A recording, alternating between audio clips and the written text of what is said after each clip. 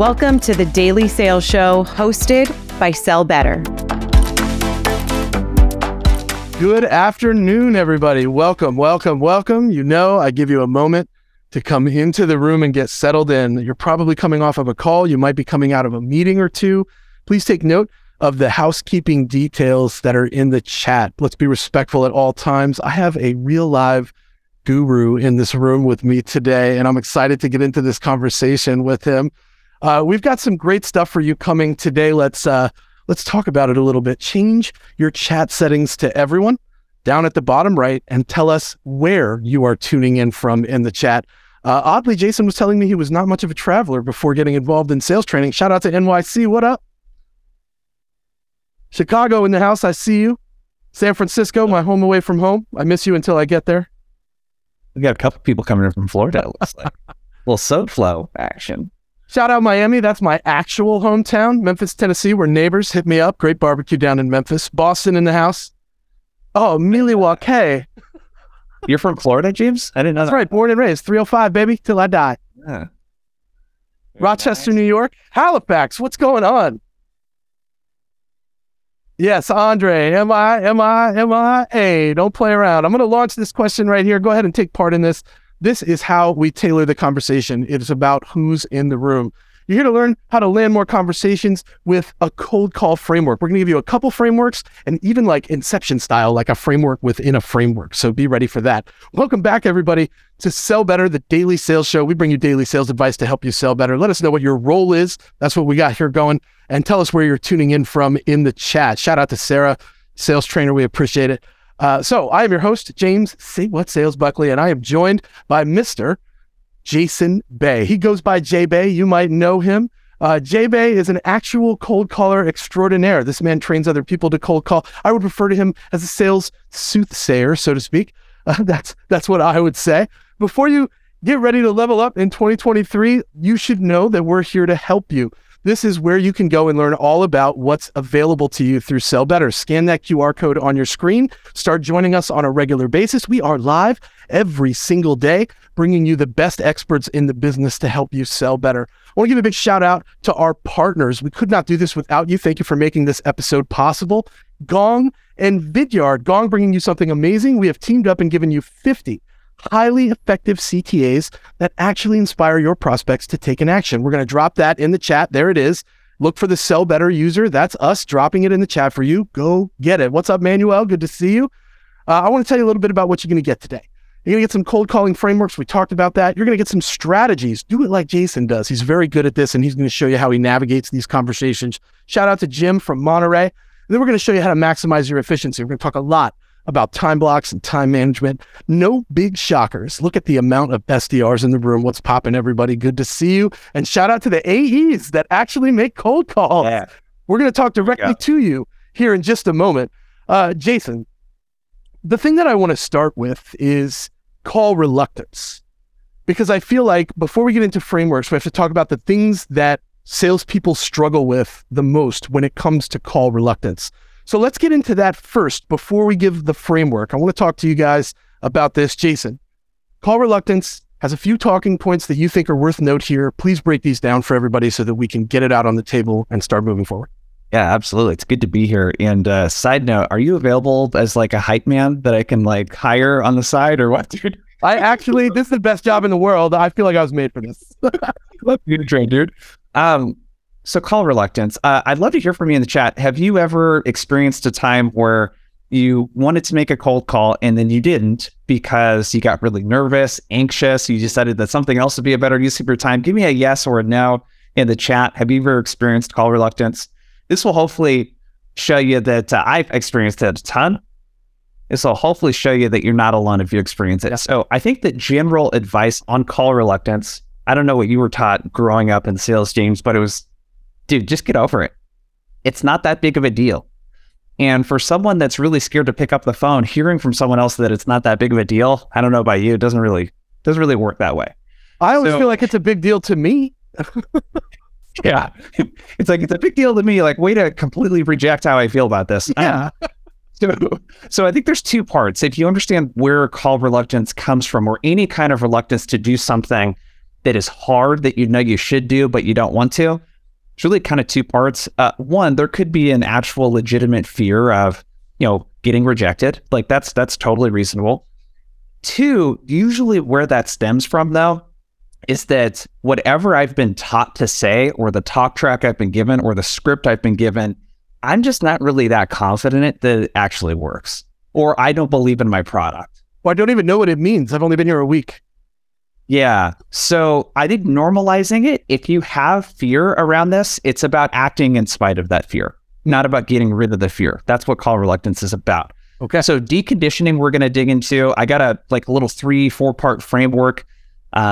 I go to therapy. I'm a big fan of therapy. I learned it in therapy. So if you've ever dealt with any kind of trauma or anything like that, there's a process called deconditioning that you can use to kind of pinpoint exactly what's going on and to make a new habit. And then we'll give some practical tips, James, on how to avoid call reluctance. So really kind of simple tips that you can use if you deal with it. Yeah, it's a good thing to have those ways to avoid it. I think it creeps up on us. People get in and they get really excited to be able to do it.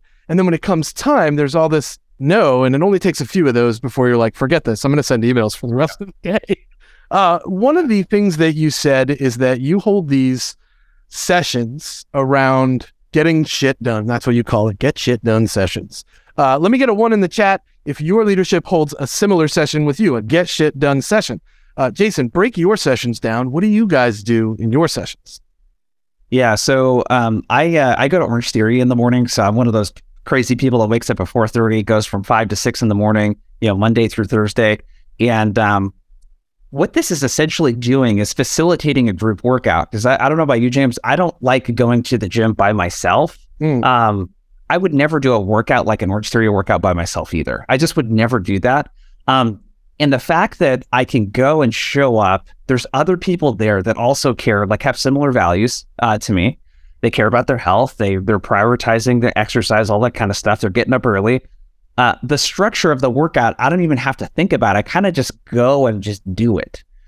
That's the same concept here with these get shit done sessions. If you're a rep watching this, I would bug your leadership to do it, or I would just set it up yourself to do with a few other reps.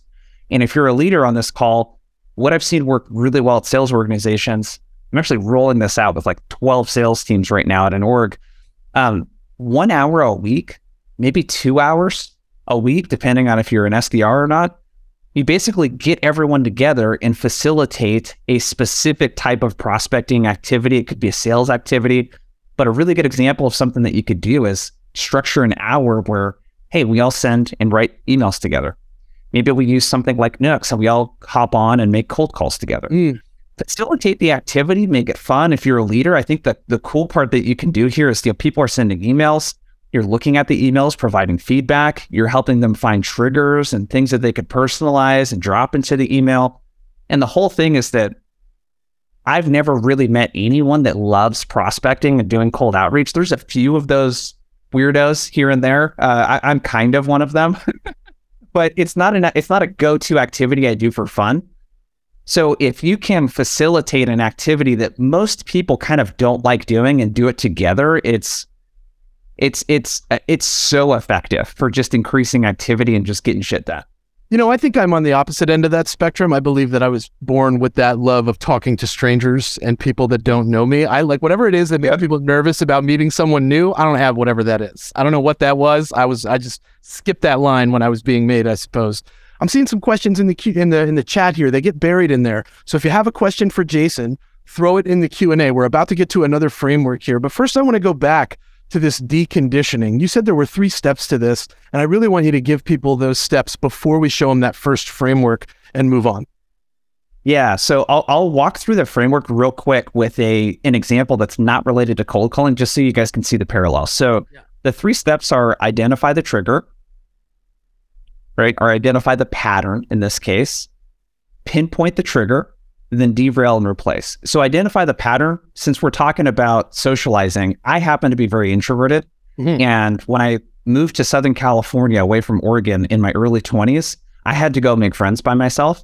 And I noticed that I fell into a pattern of every time I would go out, I would immediately, I picked up a smoking habit because I wanted to go outside when I was at the bar.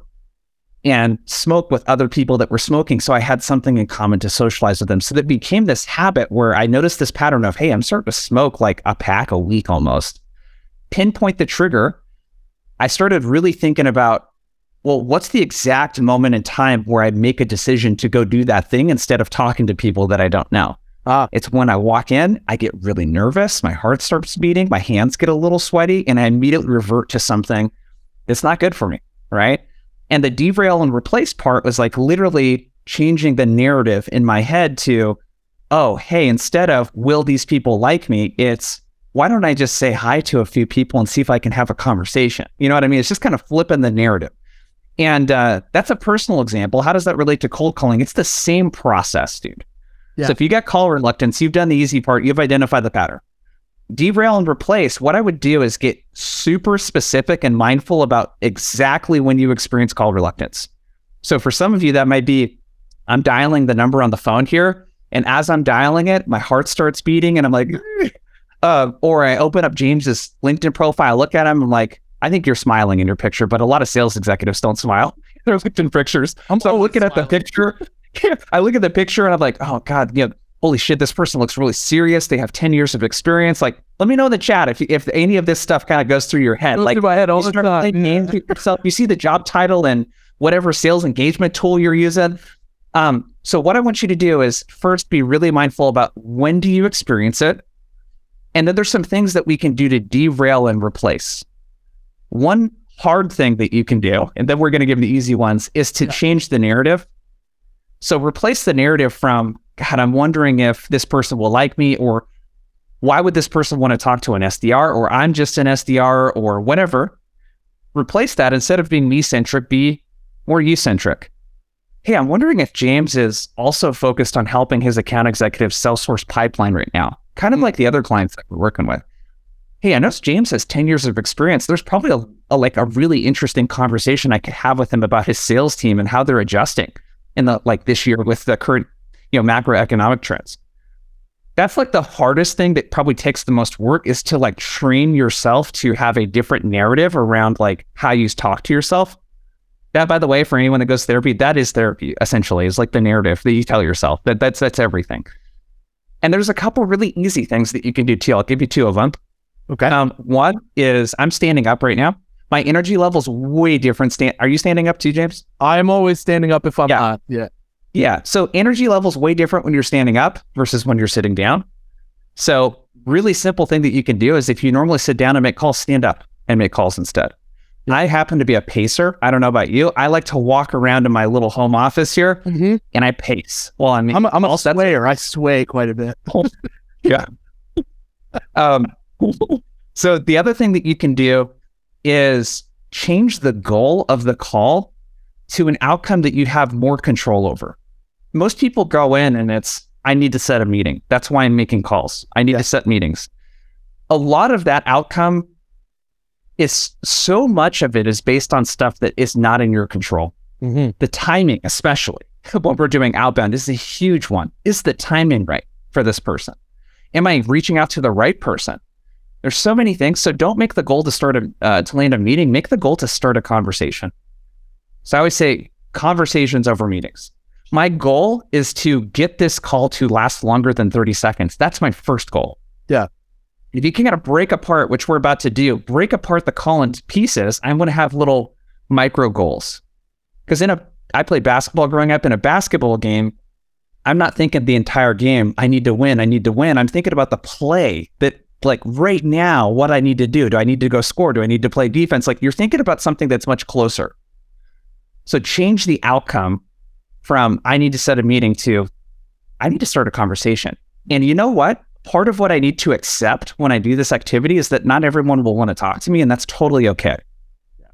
I think accepting that is one of the hardest things salespeople do. But I appreciate the fact that we're coming in and saying, don't try to land a meeting. That's the longer goal. It seems like a short-term goal, but it's actually a longer-term goal. The shorter-term goal is get this person to want to continue to talk to me. That should be the question on every SDR's brain. How do I get this person to want to talk to me? Because that has to happen before any other chasms can be crossed. Now, I'm going to launch this question, and while you guys talk about it, Jason is going to give us a quick way to open a conversation so that we can give you the first framework, because the framework that he's going to give you is contingent on that opener earning you a little bit more time. So Jason, what's the opener we're going to work with as we describe your framework here?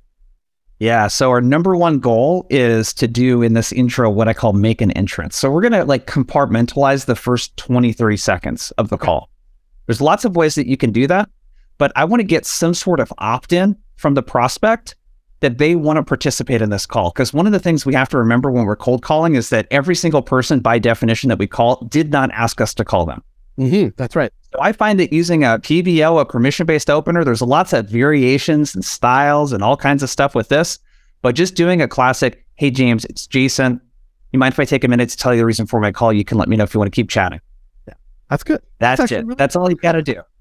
That's all you got to do. That'll work 9 times out of 10 if your pace is great. If I sound like a peer, I'm not rushed, right? So not the whole thing of this, not too fast. This whole part of making an entrance is I want to go from a telemarketer to a peer. I want to understand that I call them in invisible scripts.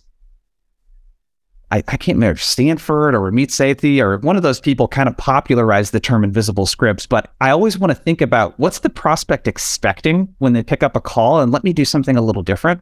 Well, most people get calls from telemarketers and robo-dialers and all of that other kind of stuff. So I need to make sure I don't sound like a telemarketer. Telemarketers talk really fast. They talk a lot. They rarely have a reason for the call, and they are trying to sell something to the person right away. So trying to get the sale too fast is frustrating for every buyer. Look at some of these results right here. It looks like a lot of folks have one, but the majority of people, 52% of those that voted, do not have a current framework. So break this framework down for everybody, and I'll encourage everyone to take a screenshot of this framework so that you can use it internally and share it with your teams. Go ahead, Jason. Yeah, so it's make an entrance. That's your first 30 to 60 seconds. Sync up, we're going to talk about. So in the sync up phase, what's really important is to move from shift to support. So I learned this from a book called You're Not Listening. It was prescribed homework from my wife, Sarah. And one of the things they talk about a lot is, James, we were talking about this before, right? Where our instinct in sales is when someone presents a problem to us, they give us a nail. We want to say, hey, we got a cool hammer, dude. In fact, it's different from all the other hammers. It's way better, and you're really going to like this hammer. And how can we get other people to like this hammer? You know what I mean? So our instinct is to shift the focus onto us. Right. So the prospect says, exactly. So let's say I do permission-based opener. Hey, you got a minute for me to tell you a reason for my call? Great. Well, hey, I've been talking to a lot of sales executives, especially at some of the clients we work with, like Gong, Vidalia, and we're hearing a focus around 2 areas right now. One is around getting AEs to do more self-sourcing.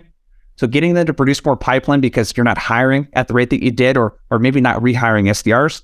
And 2, just running way tighter sales cycles because deals are taking longer to close right now. So helping them thread and get power involved, helping them multi-thread with finance, et cetera. Either of those 2 sound remotely close to what you're focused on right now. That's the priority drop. So hopefully I've nailed that part. And the prospect will at that point usually say, yeah, I'm focused on those things, or yeah, that specific thing I'm focused on, or none of those things. The sync up part is, now I need to actually engage in somewhat of a conversation. I need to spend a minute or 2 having some great questions to ask here. So again, if the prospect in this case, James says, yeah, self-sourcing, we're definitely trying to do that. Your instinct is going to be, awesome, I'm so glad I called. We have great trainings for that. Or we have a great solution that can help you with that. Let's grab some time. Self-sourcing is exactly what we provide. Yeah, that's exactly what we do. I want to refrain from doing that. Right. And I want to actually build a little bit of rapport, demonstrate some business acumen. And I'm going to do that through asking a couple of really smart questions. In the framework here, it's called question stacking. Let me get there. Types of questions you can ask are ones that have zero context into why you're asking them. Look at that. James is just on the money today. No, I was like I was ready for this or something. So what we want to do is stack context in front of the question. So I want you guys to think about executives that you've spoken with. And the executives I speak to on a regular basis it's typically a VP of sales, sometimes a chief revenue officer. So if I ask a question like, well, what's your biggest challenge with outbound in the team right now? What I've demonstrated through that question is that I don't really talk to a lot of people like this person, and I don't really have a lot of insight into what this person's peers are dealing with. So in other words, I've demonstrated zero business acumen. So what we're trying to do through our questions is to demonstrate the old coveted, trusted advisor status, right? That's what we want to demonstrate. So what I want to do through the stacking part, the context, is I can talk about a problem or I can share an insight. So we talked about get shit done sessions earlier. That's a question that I could ask. I could say, James, so you're trying to get AEs to self-source. I'm curious, a lot of our clients are finding a lot of success. They facilitate these get shit done sessions where they actually block hours on the calendar where the entire sales org prospects together, and they've seen a lot of increases in activity. How are you helping reps facilitate the activity and helping your frontline leaders facilitate the prospecting activity to increase the amount of meetings that you guys are setting? So I can share an insight. So that's something that another client's doing. Or I could have talked about a problem. I could say, hey, one of the biggest challenges we hear from self-sourcing right now is that AEs are kind of having to do it for the first time. So there's not a lot of enablement in place for it. They're not quite sure what accounts to focus on, what to say when they pick up the phone, that sort of stuff. How does that compare to your experience with your AEs right now? These question stacks make a lot of sense. And with the context in front of them, I feel like people attach their emotional status to what the question is that comes after it. I almost feel like there's a moment where instead of, and again, this is our instinct, oh, that's exactly what we provide, self-sourcing. It's like, what is happening right now that makes you believe that that's the solution is almost a better reaction than being like, oh, you have this problem? Here, I'm the solution. People run away screaming from this response, even though it almost feels like a natural response that we should be going for. I want to come back though, because now that we've stacked some questions and put some context in front of it, you have to get the agreement and then transition to the scheduling of the time. My belief is that most salespeople that are 6 months in get really good at earning more time. Then they get really good at asking important questions after that. This is the part that I think people struggle the most with. Now that I have you talking and you're interested in learning more, how do I transition into you agreeing that you want to spend time with me getting this in place? Talk to me about this last step. It's not say goodbye, even though you have it labeled that way. It's more like, let's make sure we have everything in place and then see you later. Yeah. As I'm explaining this, let me know in the chat. What have I not talked about at all so far in this? Let me know in the chat. Let's see if y'all can guess here. What have I not talked about so far? Oh, storytelling. Mike has storytelling. Your product? Exactly. I've not talked about our product, our solution, none of that kind of stuff. Okay. So essentially what I've done is I've made an entrance by talking about what we do through the lens of a customer. So I've talked like other customers that we work with are working on things like this. How does that align? I'm looking for alignment in priorities. Do the priorities that our customers typically have align with yours? And then I'm going to ask questions and sync up. The say goodbye part, what we want to do is we want to be the person that facilitates the next step. We don't want to just let the call keep going where the buyer says, I got to run into a meeting. I'm about to, do whatever. Right? I want to end the call. Okay. And the way that we do this is once you ask a couple questions and you feel like you got enough here, like there's some good meat on the bones to create a reason to meet, I'm just going to stop and say, hey, James, so what I heard from you today is that, so it sounds like you're trying to get AEs self-source. You're just building out the enablement content. There's a big initiative internally to do this, to capture some more Fortune 1000 logos to kind of round out your customer base there. Did I miss anything? No? Yeah, that sounds about right. Hey, do you mind if I make a quick suggestion? And usually you get a funny response to that. Prospect would be like, yeah, what's up? I promised I'd be short at the beginning of this call. This is the exact challenge that we're helping organizations like Medallia and Gong and a few other similar sized organizations with. How about we unpack this a little bit more when I'm not calling you in the middle of your day? Do you got your calendar handy? And then you transition right into scheduling the meeting. This is a good transition. I just want real quick. I see a lot of questions in the chat. Make sure you're throwing those in the Q&A so Jason can answer them. Go ahead, buddy. So two things that you want to do when you're confirming the meeting is make sure that the prospect understands the agenda. And I can't remember who said this. I actually like, instead of agenda, I like to use the word outcomes. Okay. So make sure they understand what the outcome of that meeting will be. Executives love this stuff, right? Like they want to hop on a meeting that has actual outcomes and agenda items on it. Yeah. John always says executives crave structure. Yeah. So, and by the way, you make the meeting, it's way harder for an executive to cancel or no-show a meeting if it aligns with something that is a priority for them. So those are make sure that you're aligned on the outcome of the call. And the first outcome should be discuss XYZ's initiatives around AE self-sourcing and getting to 30% self-sourcing from their AEs by end of 2023. Right? You should have uncovered something specific like that in the call. The second thing that I'm going to do, and this is another pro tip, is get the prospect to confirm and accept the calendar invite on the call while you have them. Hey, James, just to make sure that this thing go to spam, do you mind quickly hitting accept on the calendar invite? I want to make sure it went through. Yeah, I use that one, and I'll often say, I just sent that invite over. Do you see it? Do you see it is like magic language. They're like, hang on. That's always the answer. Hang on. And they're either looking on their phone or they're going and they're checking their inbox at their desk. This part is essential for the transition piece. You can say goodbye after they accept that meeting, right? And don't do that thing. I'm going to caution all the new reps in the room right now. Don't do the thing where you're like, great, thanks. I'll send you an email and follow up. No, you won't. They'll never talk to you again. Make sure they accept that meeting beforehand. I want to pivot because I asked you a very specific question around this time when we were getting this thing ready. And I said, how do we build flexibility into our frameworks? And the way you responded was very interesting. You said, I look at this like the difference between frameworks and scripts. Talk to me about the difference between these two things so that everyone in the room understands. I think, by the way, there's a time and place for both. When you're first getting started with something, it should be fairly scripted.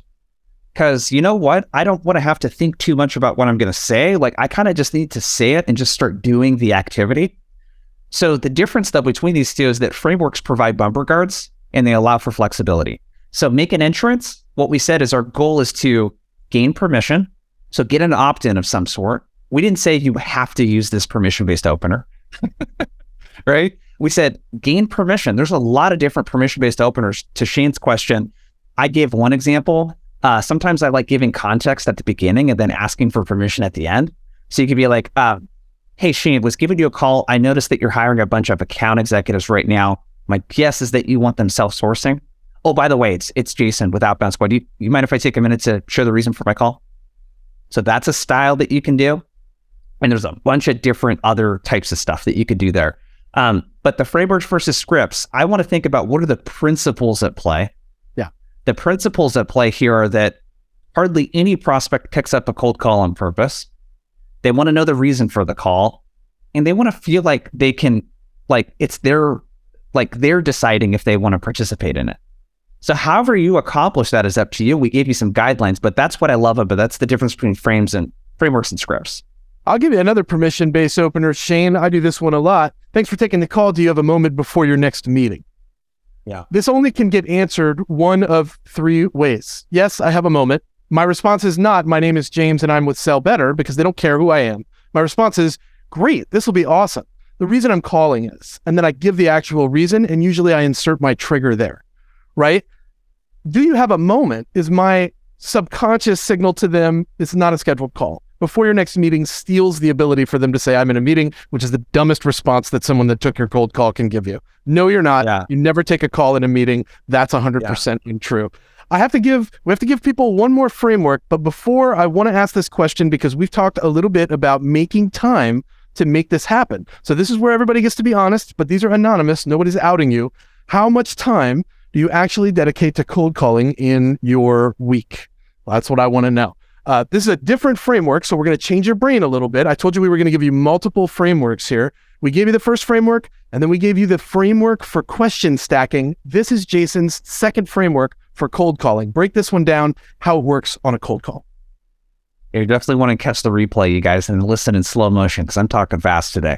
So Evo framework is you're going to get objections, right? That happens on every cold call. Really, the difference between an average performer, which, by the way, according to Gong, only converts about 1.5% of their cold calls into a next step, compared to a top performer, which is about 1 out of every 3. I've seen as high as 40%.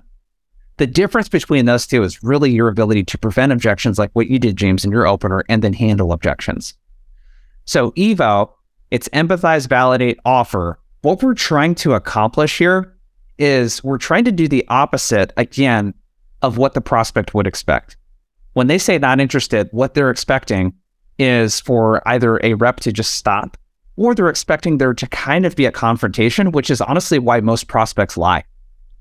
They don't want to deal with it. They don't want to have someone try to convince them about why they should be interested. So your goal in the empathize and validate piece is, I just want you to know that I heard you. I hear you. So if someone says not interested at the beginning of the call, let's think about why they might say they're not interested. They might be busy doing something else. They might have thought that you were someone else. They obviously have something that's probably more important than taking your call right now. Let's just say that. Hey, sounds like I might have caught you in the middle of something, James. All good. Yeah. That's it. That's all I need to do is just acknowledge them. Someone says, we're already using XYZ competitor. Hey, sounds like you might be taken care of here. And I'm sure you put a lot of thought into, being that you have 15 years of experience, I'm sure you put a lot of thought into the solution. It might have been a part of bringing it in. But I just want to acknowledge first. Sometimes for my acknowledgement, I'll say things like, yeah, we get that a lot. Here's what I hear. Here's why I hear that, right? And that allows me to continue the conversation. And sometimes I'm hitting the nail on the head. And sometimes they're like, no, that's not our problem. Our problem is, and hey, I win anyway. I got the problem, right? Yeah. Yeah. So you do another thing really well, James, and that's customer voice, right? You share a lot of stories. You talk about what you're hearing from other people. That's exactly what we want to do here. So if it's not interested, let's say, and let's say they maybe cut you off in the middle of your opener, it's like, hey, sounds like I might have caught you in the middle of something. All good. I did do some research. Do you mind if I share what I found? And you can let me know if you'd like to hang up or if we could continue talking for another 30, 60 seconds. Like that one. Let's go in. Okay, what do we got here? So what's your... Yeah, look at that. I wanted to pull this up because we're talking about, how much time we dedicate and we launched this. It's interesting to me that the first and second option are so close, and the second and third one, I wonder if that's indicative of like enterprise and SMB and mid-market, or if it's indicative of like where people are in the journey. Because I know newer sales reps tend to focus on cold calling first. I don't know why that's always the reason. What's the reason, do you think, that people start cold calling first? Sales leaders everywhere, before they get you writing emails or reaching out on social, they're immediately like, let's get you on the phones. Why is it that way still, Jason? I like a phone first approach, don't get me wrong, but I don't like just saying, like, treating it like it's just a conversation, because it's not just a conversation. It's a call with a very specific purpose that requires an immense amount of skill. Yeah. Yeah. Like if you think about the conversions, like think about even someone that books 1 out of every 3 calls into a meeting. Think about typical pickup rate right now is like 4 or 5%. Yeah. You can make maybe 20 calls, let's say in an hour, if you're not using a dialer.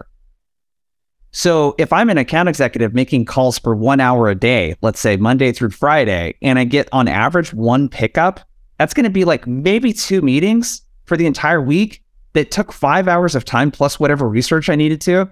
And that's if I'm a stud, just straight world class at this skill. Yeah. So you have to be a freaking assassin on the phones in order for it to even make sense. So I don't like just go pick up the phone and have some conversations. That's how you create call reluctance, because what's going to happen to that person is you're going to get rejected hard. Yeah. If you come in, like your natural instinct, if you're getting into sales, is to talk about your solution, because that's the only thing that you know at this point in your sales journey. And that's going to be met with a shit ton of rejection. So I don't like that, but I do like a phone first approach where it's like, that to me is an easier game to figure out than the email game. The email game is so hard and it's just like always changing and shifting. Yeah. The principles for a solid cold call, they were the same 10 years ago. Like it's the same stuff. You might need to get like through your intro faster, but a good solid call when someone picks up, the structure hasn't really changed that much. Human nature is human nature 100% of the time. There might be some small variances, but also I find it to be cyclical, right? You hear people that are like, oh, how are you? I never start a call that way. 2 years later, you hear how are you is like the number 1 starter for cold calls. It's very cyclical in that way. I want to give somebody a phrase. I want to give everybody a phrase that they should start using on their cold calls that you've been using that tends to be very helpful. And I'll be answering questions here in a moment. So get your questions into the Q&A so that we can answer. Now, you said that this has changed a lot about the way people respond to you when you reach out and you cold call. How do you use this? Where does it go in your call? Yeah, I got a lot of shit when I posted this on. I know you do. Okay, so the principle here is that the next step, let's say that you're an account executive. If you don't feel comfortable promising a prospect on the call, if I don't feel comfortable promising James on the call that if you take a call with me, it's going to be worth your time. If I don't feel comfortable making that promise, I need to figure out how to re-engineer that first call in order to make it worth his time. Sure. Okay. So what makes it worth its time for a prospect? If it's an executive, especially, they want to know proof points. What are other customers like them doing in a world-class way with your solution? Yep. That's what they want to know. That needs to be the promise. So hopefully you talk about that in your first call. You share some sort of insight, something, a nugget. For me, a lot of it is like the insight I share in one of the first calls is 85 to 90% of sales training is forgotten in 90 to 120 days. And that's a stat from Rain Group. Right. And I talk about why. So it's like, hey, we're not here to talk about training because training by itself is not effective. We know that. Without reinforcement, coaching, all of the other stuff, the training is not effective. Yeah. That's an insight that I bring into the first call with a customer. So the promise, I promise it'll be worth your time. That's a great way to handle an objection if someone's like, hey, we're already using a competitor. Hey, I totally hear you. I was making cold calls for a customer that sells CRM solutions. Hey, I totally hear you, James. I thought that you had a CRM when I picked up the phone and called you, but that's actually not the reason I was calling you. The reason I was giving you a call is that we're finding that students are applying to 5 times more universities than they were even 3 or 4 years ago.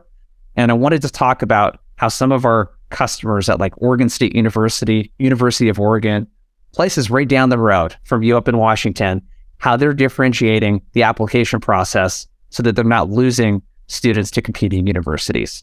Promise it'll be worth your time. You got your calendar handy? That's how I like to work it in. So it's not a magic phrase that's going to like change the prospect's mind. It's if I don't feel comfortable saying that, then I need to rethink about what I'm asking of the prospect, because I think there's another stat from Rain Group also, 58% of prospects that they polled, B2B executives, feel like sales calls are a complete waste of time. So don't be that rep that wastes a prospect's time. Like make it worth their time. And you do that by sharing what other customers similar to them, get a few best practices, a few little nuggets to work into your intro calls and your demo calls. Yeah, the reason they feel like it's a waste of time is because many sales reps come in with scripts, but they don't feel the passion behind them. They don't know why they're saying what they're saying. They're just going through the motions. They're not listening to what people are saying back to them when they finally do earn a conversation, because what they're saying is relevant. And I think being able to truly understand your prospect will help with that. And obviously, cold calling will never be one of those things that's not effective. Cold calling will always be an effective way to start a conversation with a stranger. Let's answer a couple of questions here from our audience. David says, how do you set proper prospecting quotas or goals? Talk about that for a moment. So there's a really long answer that I'll give you the short one. Okay. It's like, and you guys can resource for this. Know your sales math. Okay. I don't know if someone on your the Sell Better team can link up to that in the chat. We can drop it. Yeah, we can drop it. So let's do that. Yeah, there's a calculator where you can put your goal, your quota, and all that kind of stuff, and you can reverse engineer how many sales calls you got to run and how many meetings you need to set, and reverse engineer the activity and all of that kind of stuff. So you need to do that exercise. Calculate your sales math all the way from closed deal all the way down to how many activities do I need to put in, and then I can say, okay, cool, I need 200 activities per week, let's say. If I'm an account executive, now I know that I can break those 200 activities out Monday through Friday, and that's 40 activities a day between email and phone and social. That's the level of granularity that you need to get to, David. Yo, David, I just put that resource right there in the chat. Everybody go and get that resource for you. That's how you can calculate your quotas the way that you do it. Yes, know your equation. Thank you, Kelsey. I appreciate that. Manuel, I hope you go by Manny because I'm going to say Manny. Manny says, what are your thoughts on asking if they've heard of your company after you gave relevance and the priority point? I hate asking this question. Okay, why? Tell us why. The reason why is that if you're relying on like them knowing about your company to get the meeting, that could also do you a huge disservice. Okay. So one of my clients that I worked with, the tool that we're communicating on right now, they sell something like that. Okay. Video communication software. When they would open up with their name, you know what people would say? We already got one of those. We already have something. The call is not about your solution. That's not what prospecting is about. The goal of prospecting is to find alignment with that prospect around the priorities and problems that they have compared to other people like them. That is the goal. I'm just looking for people that fit the mold of people that we offer an incredible amount of value to. Asking if they've heard of your company before doesn't really help you do that in my experience. So I would avoid it. You don't need to do it. I'd rather have them ask me, hey, so what company are you with? Oh, I'm with Outbound Squad. You know, we've worked with similar types of companies that are running into these problems. How does that relate to what you're running into right now? That's how you want to use it. Yeah, and I like Jason's comment here. Shout out to Jason. He's been a Sell Better member for quite some time. He says brand name doesn't always have the impression of what differentiates you, and that's true. If you say, have you heard of me? And they're like, yeah, I've heard of you, but only vaguely, how is that differentiating you from something they actually know intimately? It doesn't, right? This is a good one from Andre. He says, can you review how to go from, we talked about X, Y, and Z today, did I miss anything, to when are you available for the next steps? This is that transition we talked about earlier, and you gave a good example, but let's give it to Andre one more time. Customer stories. So, hey, we talked about XYZ. Did I miss anything? No. Hey, that sounds good. Great. Well, like I said before, I wanted to keep the call short today. We've actually helped other organizations like X, Y, and Z with very similar challenges and would love to share some of those insights with you. Do you have your calendar handy? And then go schedule the meeting. Do you have your calendar handy? Or I just sent you the invite. Did you get it? These types of things are so impactful. Anonymous, shout out to Anonymous. Thank you for asking this question. Do you recommend a cold call voicemail framework? Do you have a voicemail framework that you use? And this doubles for Kayla's, which is, what are your thoughts on voicemail? So we'll answer both of those right now. Talk to me about voicemail. What do you got? Orem analyzed 1 million calls between, I think it was in 2022. And what they tested was, if a voicemail is left on the first call, how does that affect pickup rates and future calls? What they found is that the subsequent pickup rate, so the second, third, fourth time that you call someone, the pickup rate is 25.8% higher when you leave a voicemail on the first call. So 25.8%, just so you know, that's going from like 4% pickup rate to 5% pickup rate, right? A 25% increase. It's significant, right? It's the difference between multiple conversations in a month. So should you leave voicemails? Yes. In terms of what you leave in the voicemail, I'm a really big fan of pointing the voicemail towards something else that's lower friction. Same. The highest friction thing that you can ask a prospect to do is schedule a meeting with you. The second highest thing that you can ask the prospect to do is to pick up the phone and call you back. No way. And it's a lot of work. Like, think about if it's someone really busy that's got meetings stacked, that's just feels like a lot of work. And then you're going to play phone tag. So I'm just going to say, hey, James, no need to call me back. I sent you an email. It's called AE self-sourcing. Not sure if that's something you're focused on right now. We're hearing a lot of sales leaders trying to get their AEs to self-source. Subject line of that email, again, is AE self-sourcing. This is Jason. No need to call me back. Check your inbox. Yeah. That's it. Check your inbox is big for ending that. I will often also say, no worries. I'm not going to leave my phone number here because you're not going to call me back, but look for my email. It's on the way. Right? It's kind of funny. And they're like, yeah, no shit. I'm not going to call you back. Right? Jason, where can people connect with you? Where would they go? Why would they do that? Totally. I'll drop in. Let's connect on LinkedIn for sure. So I post daily content on LinkedIn, not just about cold calling, also about selling too. So for you AEs, discovery, or running webinar tomorrow and demos, multi-threading, all of that kind of stuff. And then the other thing would be check us out at outboundsquad.com. Amazing. Outboundsquad.com. Go check that out. Jason is a wealth of knowledge. He will help you to become a better cold caller and a better overall seller. I guarantee that from me to you. I want you guys to follow us on social, sellbetter.xyz on Instagram. Check out our new website, sellbetter.xyz, to learn more about membership. We will see you guys tomorrow. Thank you so much for spending your afternoon with us and learning. Jason, thank you for sharing your wisdom. We always appreciate your incredible experience, my friend. You bet. Thank you, James. Talk to you later, everybody. Have a great day. Go get them. Later. See ya.